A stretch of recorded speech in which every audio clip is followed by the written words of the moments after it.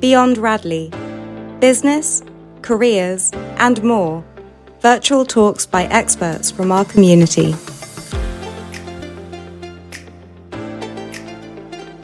Good afternoon, and a very warm welcome to all members of the Radley community and to any of our school partners who've joined us today on Zoom. My name is Caroline Monaghan, and I'm responsible for our new Beyond Radley speaker programme, a series of talks designed to give you an insight into the world of work. We'll bring you 3 of these talks a week on various career paths or in broader concepts like entrepreneurism or the value of networking. All of our talks are recorded, and if you're interested in watching the videos, then they're on the Radley video area of our website. Now, without further ado, I'd like to introduce you to Old Radleian Henry Hereford, actor and producer, best known for his roles in Crossbones alongside John Malkovich and Claire Foy, and for The Girl with the Dragon Tattoo and True Blood. When Henry left Radley in 1993, he knew he wanted to become an actor, but not exactly how to go about it. Henry is going to talk about his career pathway, what he learned along the way, and how to gain greater awareness as an actor through trying out things like writing, producing, coaching, and publishing. I'm going to hand you over to Henry. Thank you, Henry. Thank you. Good afternoon. It's great to be here. And as Caroline said, I left Radley knowing I wanted to be an actor, but I wasn't sure how that was going to happen. And the first thing I'll say to you, there are no rules, and you'll be given a lot of advice on how this is the way you should do things. And my experience is that you should, from my experiences, there are many different routes to take. I decided to go and get a degree, not in acting. I decided to get a degree in politics, which was, for me, it was the right thing to do. So when I came out of university, I knew even more that that's what I wanted to do. But while I was at university, I decided that I would learn about my industry from the other side. So I went and worked for a casting director, a very well-known casting director in London. I opened a book at the time. It was called Contact. It's now all online, but it was a book which basically listed every casting director, every agent in the UK, and I just started writing letters. It was before email, so I wrote to as many of them as I could, because I wanted to understand, as an actor, the first person that will receive your material, your headshot, your CV, when you're being pitched for a job, will be the casting director. They are essentially the gatekeepers of the industry. They will decide whether to bring you in for an audition. So I needed to learn, I felt, how it worked from their point of view. So I would see how they, looked after, worked out which actors they would choose and what actors were presenting the right materials. So I went and worked for this casting director over a summer, and on a huge play festival. So we had very high profile actors working on, short plays, but they were high profile at the time. So I came in and did everything. I was photocopying scripts. I was contacting agents to try and get their clients to come in. I had a list every morning of the agents, the actors that I needed to try and bring in, that the casting director, through the directors, had really wanted to come in. So I then, began dealing with agents on a daily basis. So I was like, well, right, now I need to go and work for an agent, because I need to understand how that works. And so that's what I did. An agent that I built up a relationship with while I was working for the casting director, I then contacted them, and they brought me in to come and work with them. And I then learned how to pitch actors to the casting directors for the jobs. And I realized then that I still wanted to be an actor after all of that. And I applied for drama school. And back then, it was probably the only way really into the industry is to go to a drama school, which that involves auditioning, and often 2 or 3 auditions to get in. I would say now, and I'll sort of touch on it later, that I don't think today it's necessarily the only way to get experience and to start working as an actor. So while I applied for drama school, I made my selection and I went there. And obviously, drama school is incredibly important, particularly with the theatre. You learn so many skills that are vital if you're going to perform on stage, like movement, voice, and you get to perform a lot on stage. So again, it's really important. But back when I was doing it, we had one day a year, maybe, that we touched on screen work, which it's very different today. But it was something that even that one day really made me realize that's where as much as I love the theatre, it was where I wanted to channel my efforts as an actor. I really wanted to work on film and television. So I left drama school. I worked in London on some short films. It's a great way. Now I would say it's very easy to start making your own short films, and I would encourage that. But back when I finished, it was you would often be trying to get into other short films and build a reel. So I started. I had an agent at the time who would put me up for short films. I didn't have it, so I had to build a reel. Is what you need, so that then your casting directors can watch your reel when your agent submits you for the role, and then they'll offer you an audition. So without anything, you have to start somewhere, and short films are a great way to start. And student films, you often don't get paid for them, but you get some footage. You get a chance to build your CV essentially. So that's what I did. I also decided myself that I didn't always want to live in the UK. I wanted to experience living across the world, but I equally wanted to keep pursuing my career.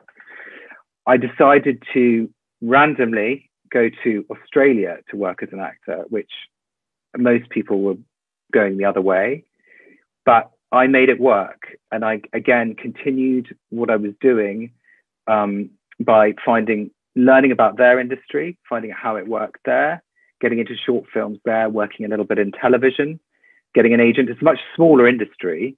I mean, there are less jobs, but it was, in a way, for me, a little easier to kind of get more known with casting directors and directors because it was so small.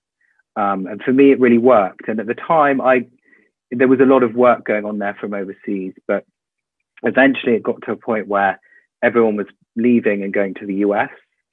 I returned to the UK and continued to try and get into the industry here. I decided that I would try everything to try and get into the industry here, and I ended up working on someone's film with them as an assistant, and then they gave me a role in it. It wasn't huge, but it only added to my CV further. And at that point, I realized that I really wanted to progress, move forwards. And while I've been working in Australia, everyone had been moving to the United States. So I had a lot of contacts there. I built up a lot of friends who were actors. So I decided to make that move.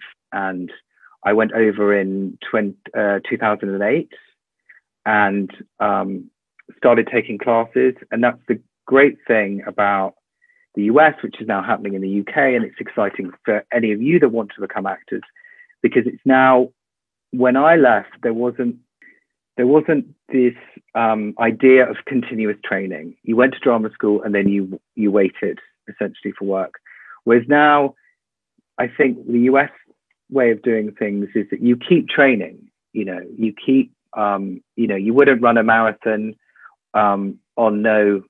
without having run, trained for it essentially. So I started training back, as an actor, but in the evenings, and I was training with people who I would see on TV during the week.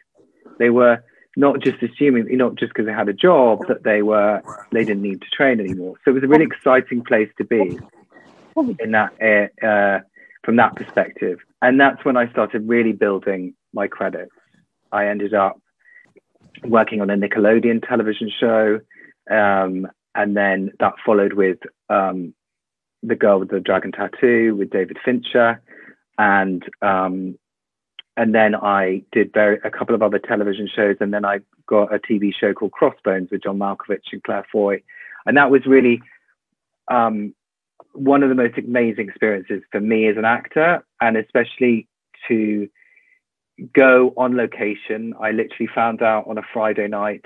Well, first of all, I auditioned by tape, which is now, because of COVID, is now the normal in the UK. But that's it. In the US, it's been a normal way of doing things for a long time, because a lot of times the producers are not in LA, so they need the tapes wherever they are. If they're shooting in New Orleans or if they're shooting in New York, you go and you'll tape at home. You'll set up your audition, your iPhone on its tripod, and get a friend to read the other lines, and then you edit it all together and then send it to your agent who sends it off. So I had auditioned for Crossbones via tape. Everyone had, I believe, because the casting director was in New York, so she couldn't hold any sessions. And then 2 weeks later, I was told I had been offered the part, and it was one episode, but I'd have to fly out to Puerto Rico for about 5 weeks, because they were bringing in it was a pirate show. So it was set in the 1700s, and they were bringing in real ships from Spain. So I would need to be there for the whole time, which was pretty exciting. So I was told I had the job on the Friday, and I flew out on the Monday. And then while I was there, I got to experience one of the most, why I'd become an actor. So I was now on this show with these incredible actors on location, and working with some of the most skilled people that I'd ever met. Like, we had, for example, my cabin on my ship in the 1700s was inside a warehouse in a box. But when you walked into the box, it was as if it was a ship from that time period. With quills, with bookshelves and lamps and everything. And we had explosions, and then we had the real ships that we would then film the exteriors on, where we were taken out on speedboats into the middle of the ocean. We got on the boat, got everyone ready, and then the director came in a helicopter and did the take from there. So you can imagine it was pretty exciting, and I was quite sad towards the end, because I was only doing one episode. My character had been murdered, so I was going home. There was no doubt about it. But just before I was due to leave, the showrunner, so the creator of the show, who is there, he wrote it, and his name is Neil Cross, and he wrote a British TV show called Luther, and recently another show called The Sister. He came up to me and told me that he really wanted me to stay. I wasn't quite sure how that would work, considering my character was dead. But he had decided there was another character in the show that he thought I would be great for, and he wanted to somehow keep me there. And they'd obviously have to change maybe unrecognizable, because they couldn't know it was me. And so we went, and obviously when you're working on a television show in the US, there are hundreds and hundreds of producers. It was with NBC, it's a network, so you've got all these people that have a say in what happens, and often it's out of your control quite often.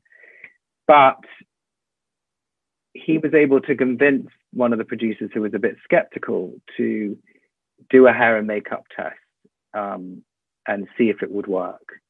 And so on my last day as the other character, I was whisked into the makeup and hair, into the where they do the trying to think of the word now, but basically I went in there, and they into the trailer, and they didn't know really what they were doing. And the great thing was, and part of, the whole experience being an actor is I'd spent 5 weeks with, the amazing people who did the hair and did the makeup. So we had a rapport. And so they were just like, well, we know we've got to do something. And I was playing a sort of guy who lived in the forest, who made bombs for John Malkovich's character Blackbeard, and they knew I had to look different, and they had this wig that was going to have to be used. So they went to work, and just when they finished, there was no one around. So they decided to bundle me in the van to lunch, and I joined the queue and stood next to the producer that had an issue, and he just looked at me like I was an extra. And then I obviously revealed who I was, and he had no choice then but to allow me to come back and do that role. And I came back for another 6 or 7 episodes to the end of the series, and obviously became a huge part of my life and my acting career. And then Neil has, since become a great friend and put other bits of material in front of me. And I think it was just, I think sometimes for me, it probably took longer than many other people to get to that point in my career. But I think I wanted to continuously do it.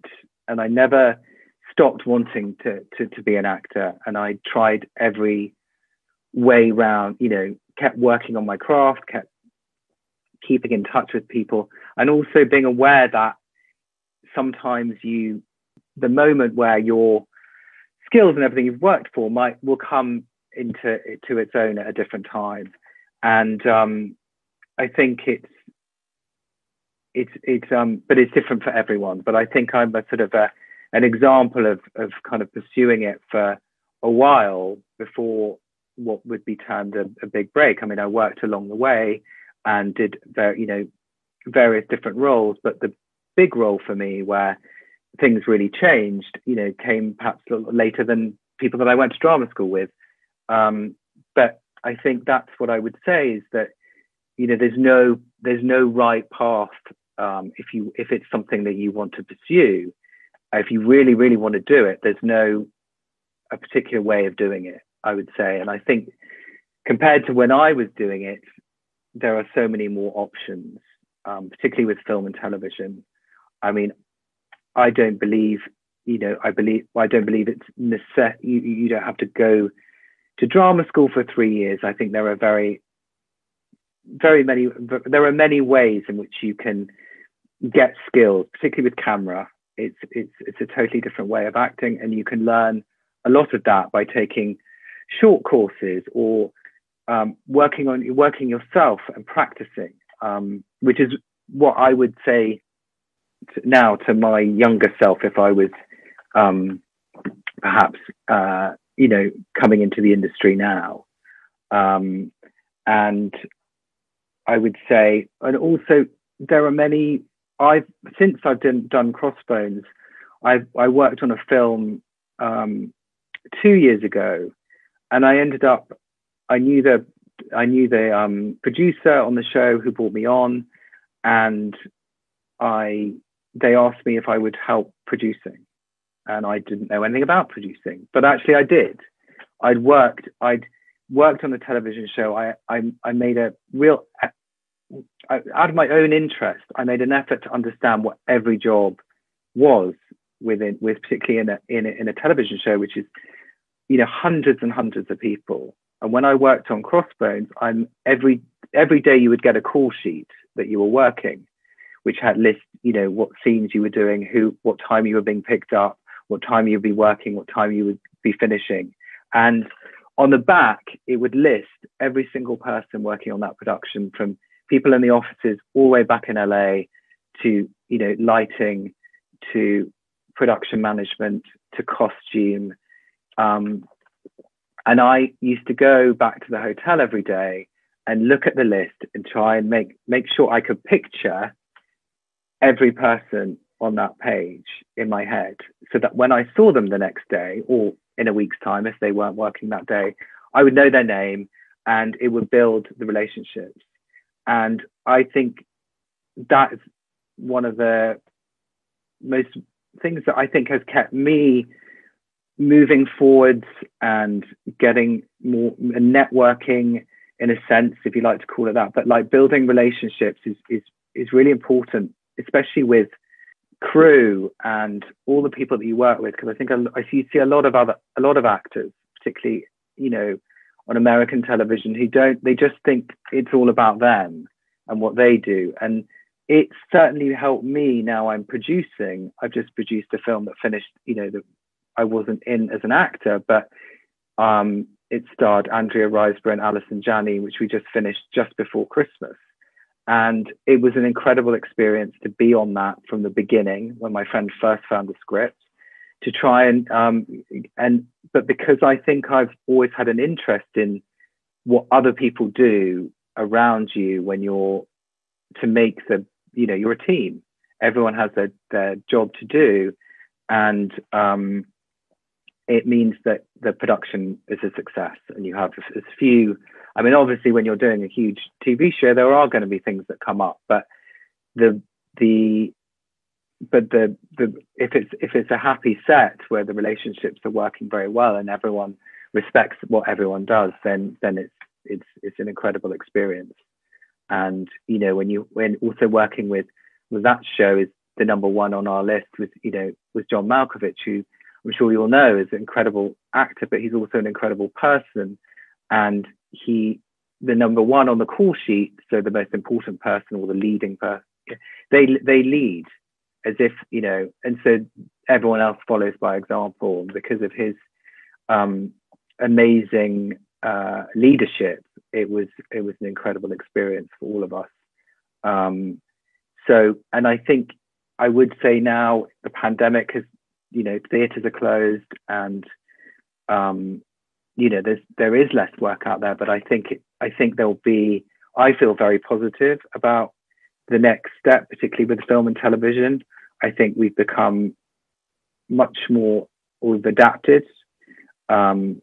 People, you know, technology is much easier to use. It's much cheaper, and I think if any of you are looking to get into the industry as actors, or even thinking about other areas of the industry, you have the ability now to create your own work for nothing all the time and get yourself into a place where, you know, you can come into the industry. There's so many ways that you can showcase your material.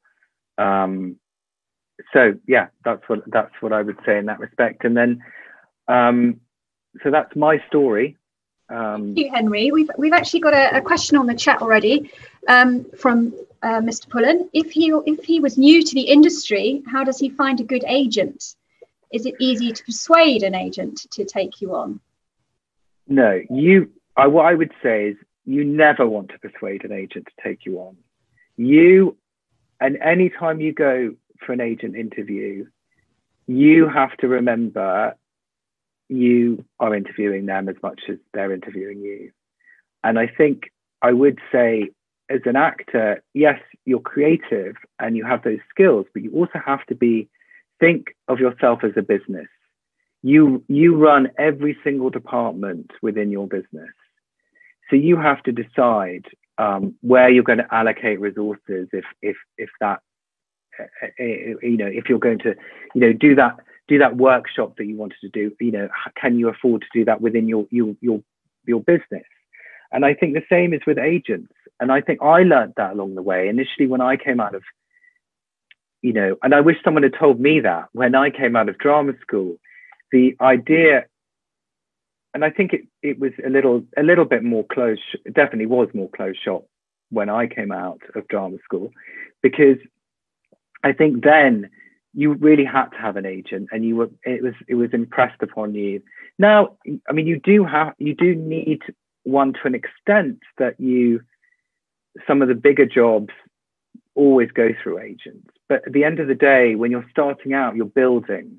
And I think if you look at it that way, rather than, you know, you can go, if you come out of drama school or you have a couple of short films, you can join Spotlight, which is the platform where all your stuff is stored. So your CV, your headshots, all those skills that you have, or your show reel. And then, before you have an agent, they allow you to self-submit to various, not everything, but to things that, so you therefore have a little way in, and you can submit for short films, you can submit for student films, and sometimes some bigger things. If you have a skill that no one else has, often casting directors on big shows, particularly period shows, if you can ride a horse really well, and you've got that, and you have to be sure you can, because otherwise, people have got into trouble for saying they can do something and they can't. But you could end up on something. An opportunity could arise if you can do that, and that's when often casting directors will look outside the box. They'll go onto Spotlight and they'll put it out to everyone, to all actors that aren't represented, and the agents. They're looking for someone who can speak French and ride a horse, for example. And if you can do that, you're going to get a chance. And I think, and sometimes agents come along they'll come along at the right time. I mean, I know my manager in LA, who I've been with for 12 years now, I wrote to him a year before and he never replied. I never got any response. I moved, things happened. I had someone else looking after me. And then I tried again a year later, and he replied straight away and brought me in to the office, and here we are. And then he kept calling me after I'd been in, knowing I had a couple of other meetings at the time. And he kept saying, and that's the way it should be. I suddenly realized then that is the way it should be. They should be calling you. And then you might walk out of a meeting with an agent and go, you know what? I don't like them. They might be, working at independent, but they may not be for you. And I know, for example, people that I went to drama school with, a couple of them got taken on by, a couple of them don't exist anymore, but at the time they were it was like you came out dreaming, oh, if only they'd take me on. And some people did get taken on, but after 6 months, if they weren't booking a job, they were sort of not with them anymore. So sometimes it's all, and you never, and one thing I would say is never compare yourself to other people, to your peers, because it just doesn't work, because everyone is unique in what they give as an actor. It's just, it's like someone will get that role over some, sometimes it does happen that someone gets a role because they know someone, but ultimately you'll get the role if it's because so many people are involved in the process, particularly in film and television, that you have to just focus on what you can control. So if you get an audition, you work really hard on it. You know it better than you think you know it. And then you go into the audition and you walk in, you have to walk in, forget everything you've been working hard on, and do the work. And then after that, when you walk, you can walk out going, I know I did my best work. Then everything else is irrelevant, because, you could go in and then they've changed the role to a woman. You could go in and they've cut the role, which has happened more, to me, at least 2 or 3 times. Or and even before I've been working on the audition, and then they've called up and said, no, it's not happening because that role's been cut. But often you won't know that. You will just think, I didn't get the role. And so the more you can walk out of an audition and forget about it, the easier it will be to go into the next one.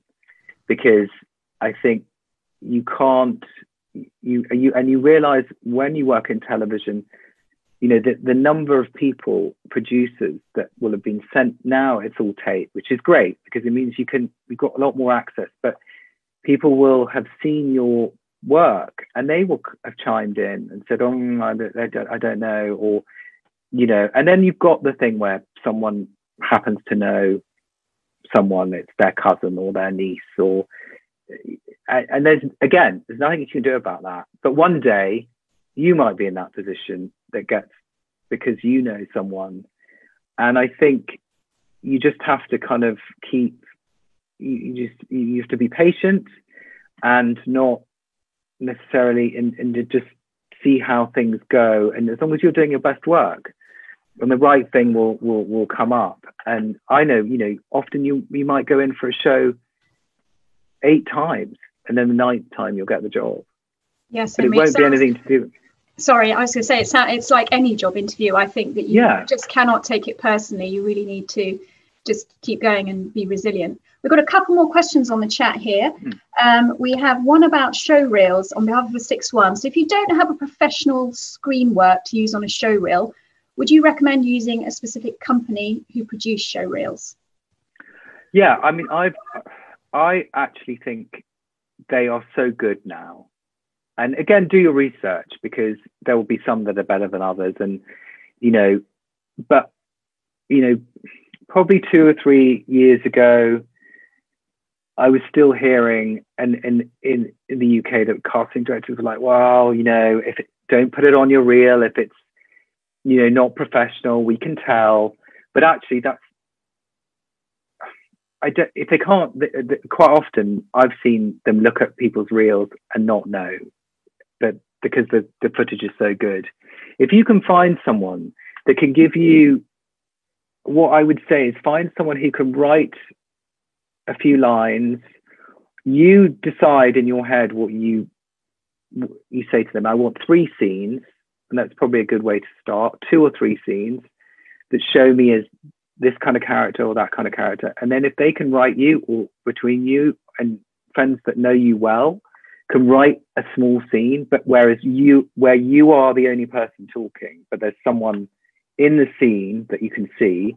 So it's like it's been extracted from a Holby City or a Casualty, for example, and we're just seeing that small moment of you. Then I think it's a great way to start building reels, because it's hard with short films and student films, because you do the work, you then have to wait for the footage, then you are hoping the footage is going to be the best. The bit you did is going to be easy to edit out onto a reel, and also how long they're going to take to get it to you. So I think these companies are, do your research, but I think some of them probably are really good. And I've seen some in the US that are incredible. And I've seen them. They put a bit of music underneath. It's like you're watching like 5 seconds of Silent Witness, for example. But it's enough to start, building, because essentially if you've got something that you in a hospital bed, for example, talking to a doctor, but we just see you, and the acting's good, then that might be enough for an agent to take you on and then submit you to Casualty. And they go, fine, we know he can do Casualty, a person in, someone that's, had appendix out or something, for example. And then they'll bring you in for the audition. So I think there's a bit of snobbery around there about putting those kind of reels together. I disagree with that, because I've seen it work. And then once you start getting, your professional work on there, you just start moving things off. You mix and match, and you've got to constantly keep your reel up to date.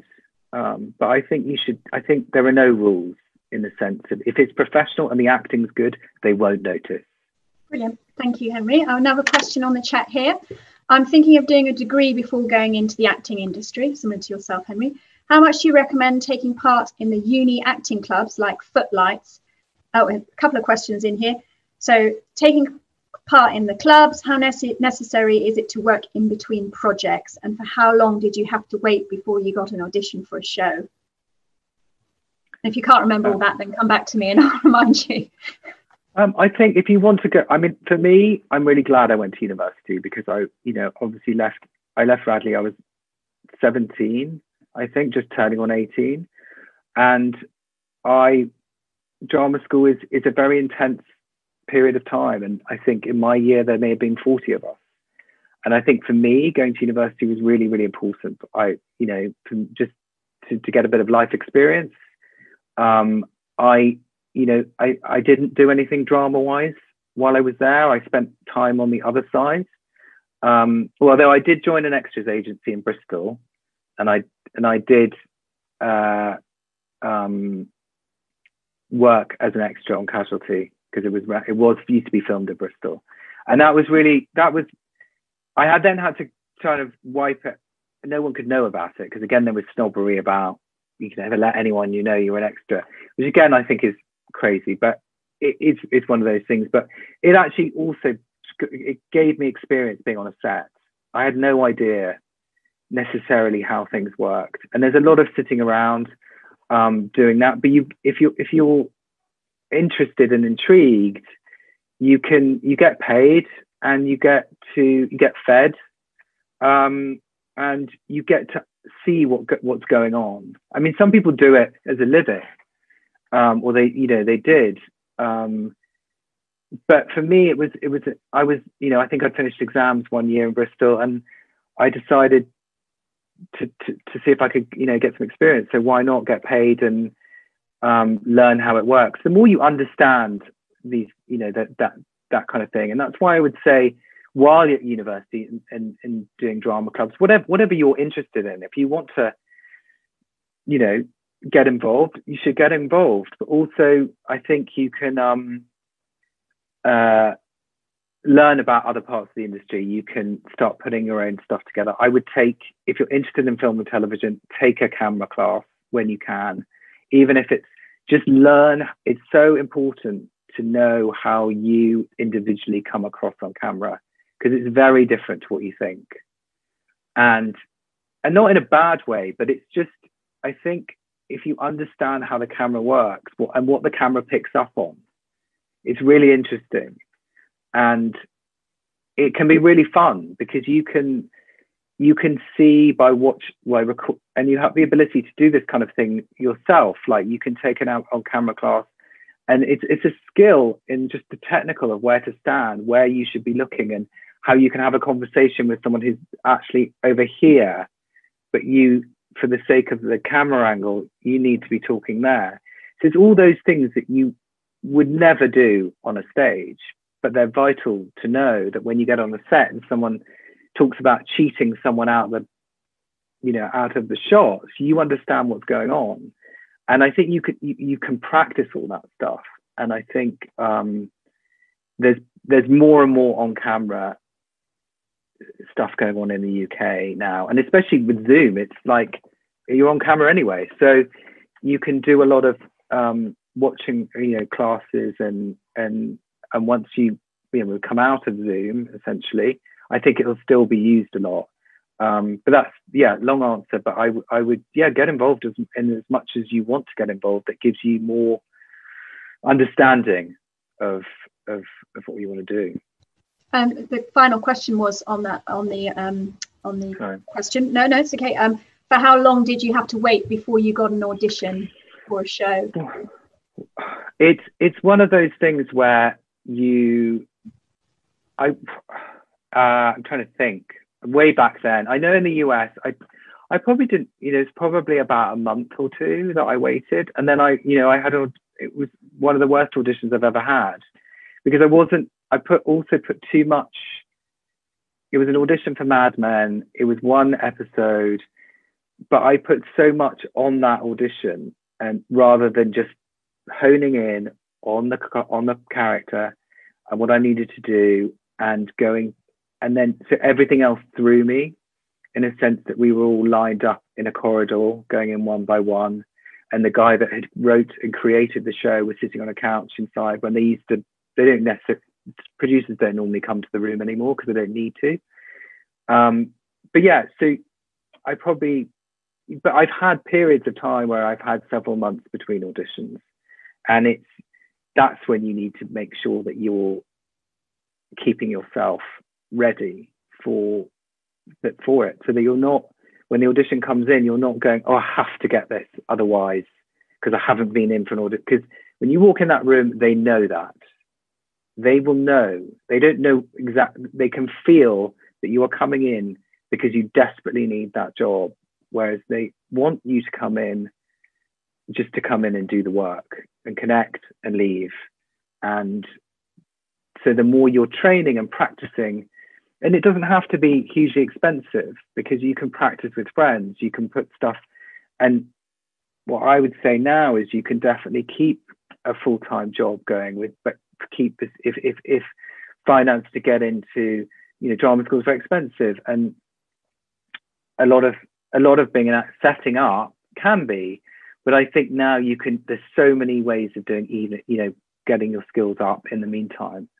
And yeah, practicing, you know, keeping, like being in a gym, I guess. Out of interest, do you still get nervous, and how do you handle your nerves if you do still get nervous? Yeah, of course.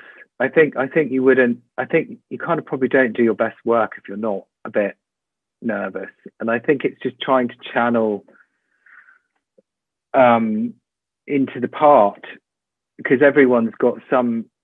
Even if you're, you know, robbing a bank as a character, you're going to be nervous that it's not going to go well, or it might, you know, you might get caught. So it's finding those. That's where you would channel the nerves that you are going, and then that's going to feed into the character. I think if you try and never ever try and get rid of nerves, because that will just, it will never, you'll just look like you're trying to not be nervous, and it won't go well.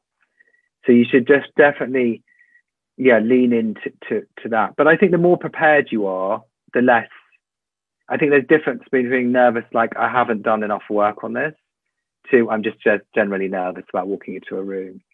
And I think also have one thing I'd say as a casting director always told me is, I think we often as actors put them in, you know, and directors much, and like they're standing above us, like they have control, we're coming in and they're control.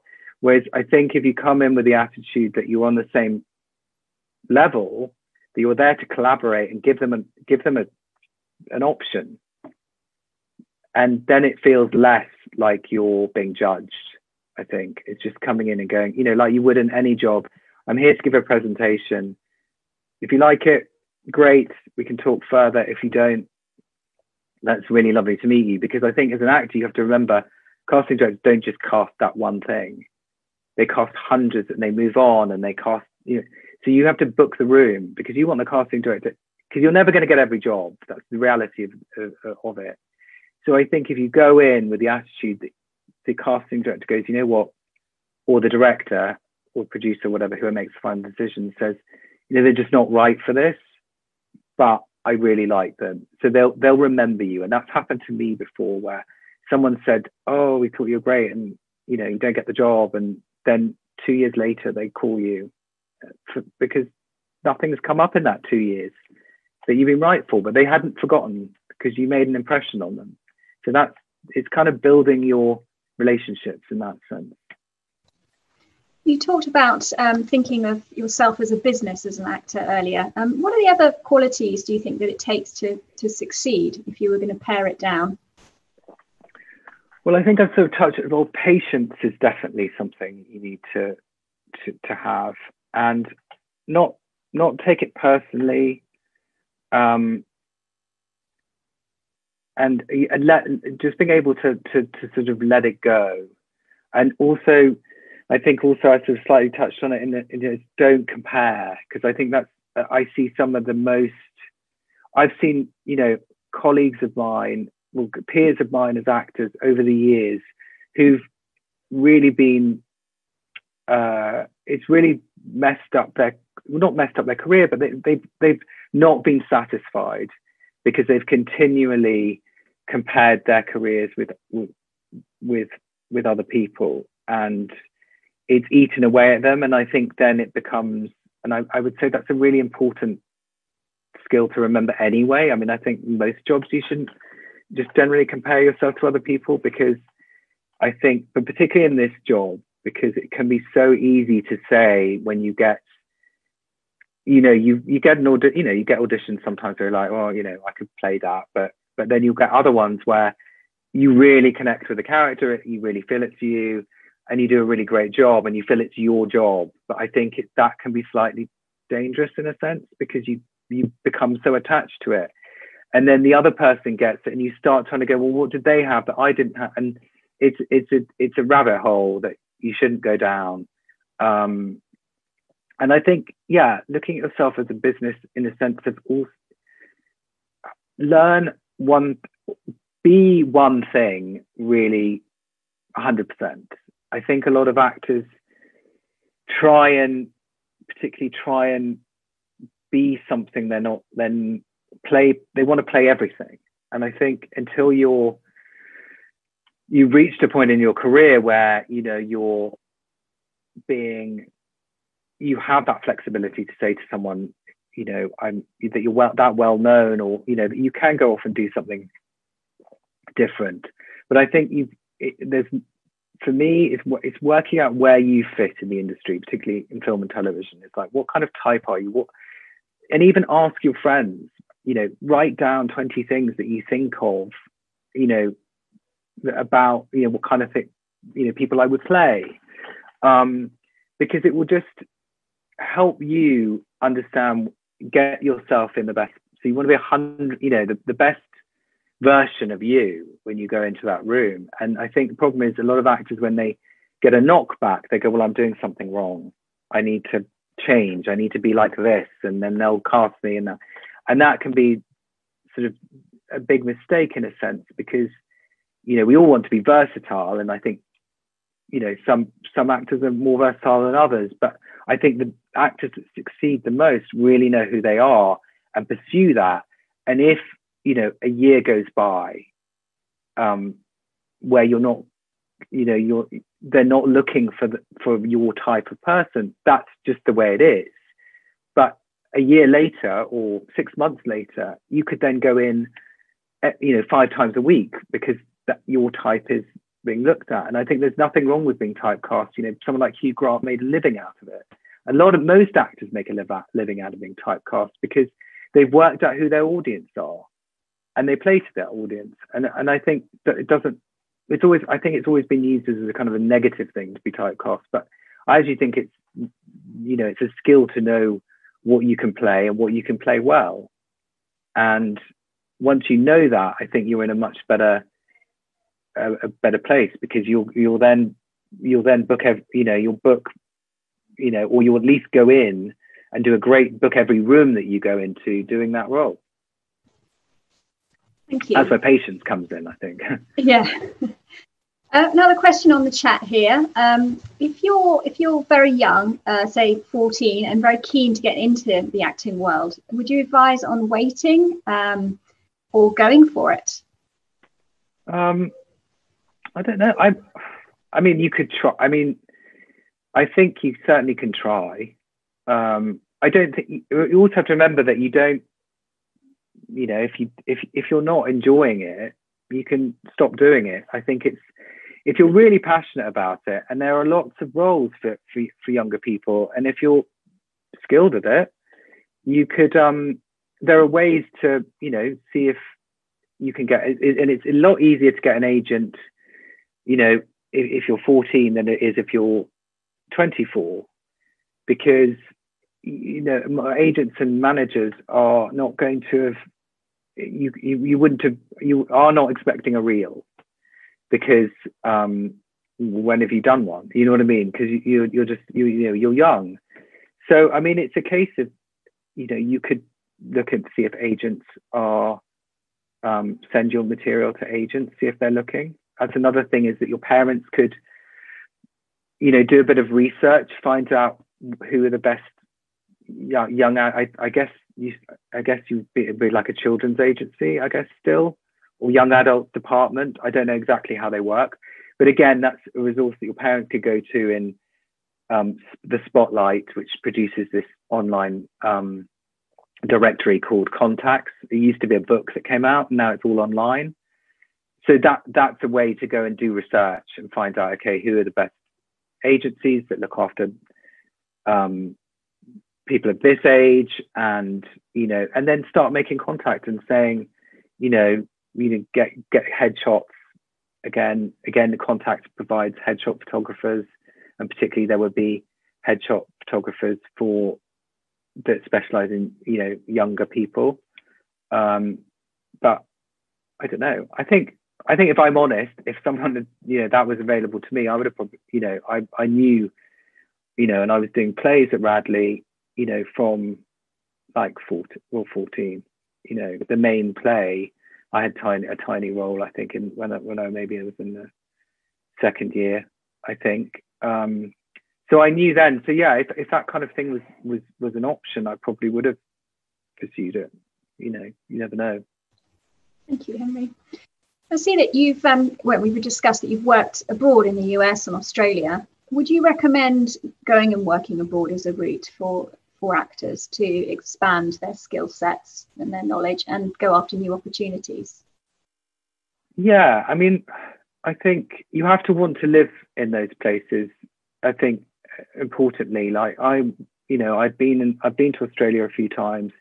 I knew I liked it, and I knew I wanted to live there. So, but I also wanted to keep working as an actor. But I don't think I could have gone somewhere purely to be an actor. Just change the scene. As I had to enjoy.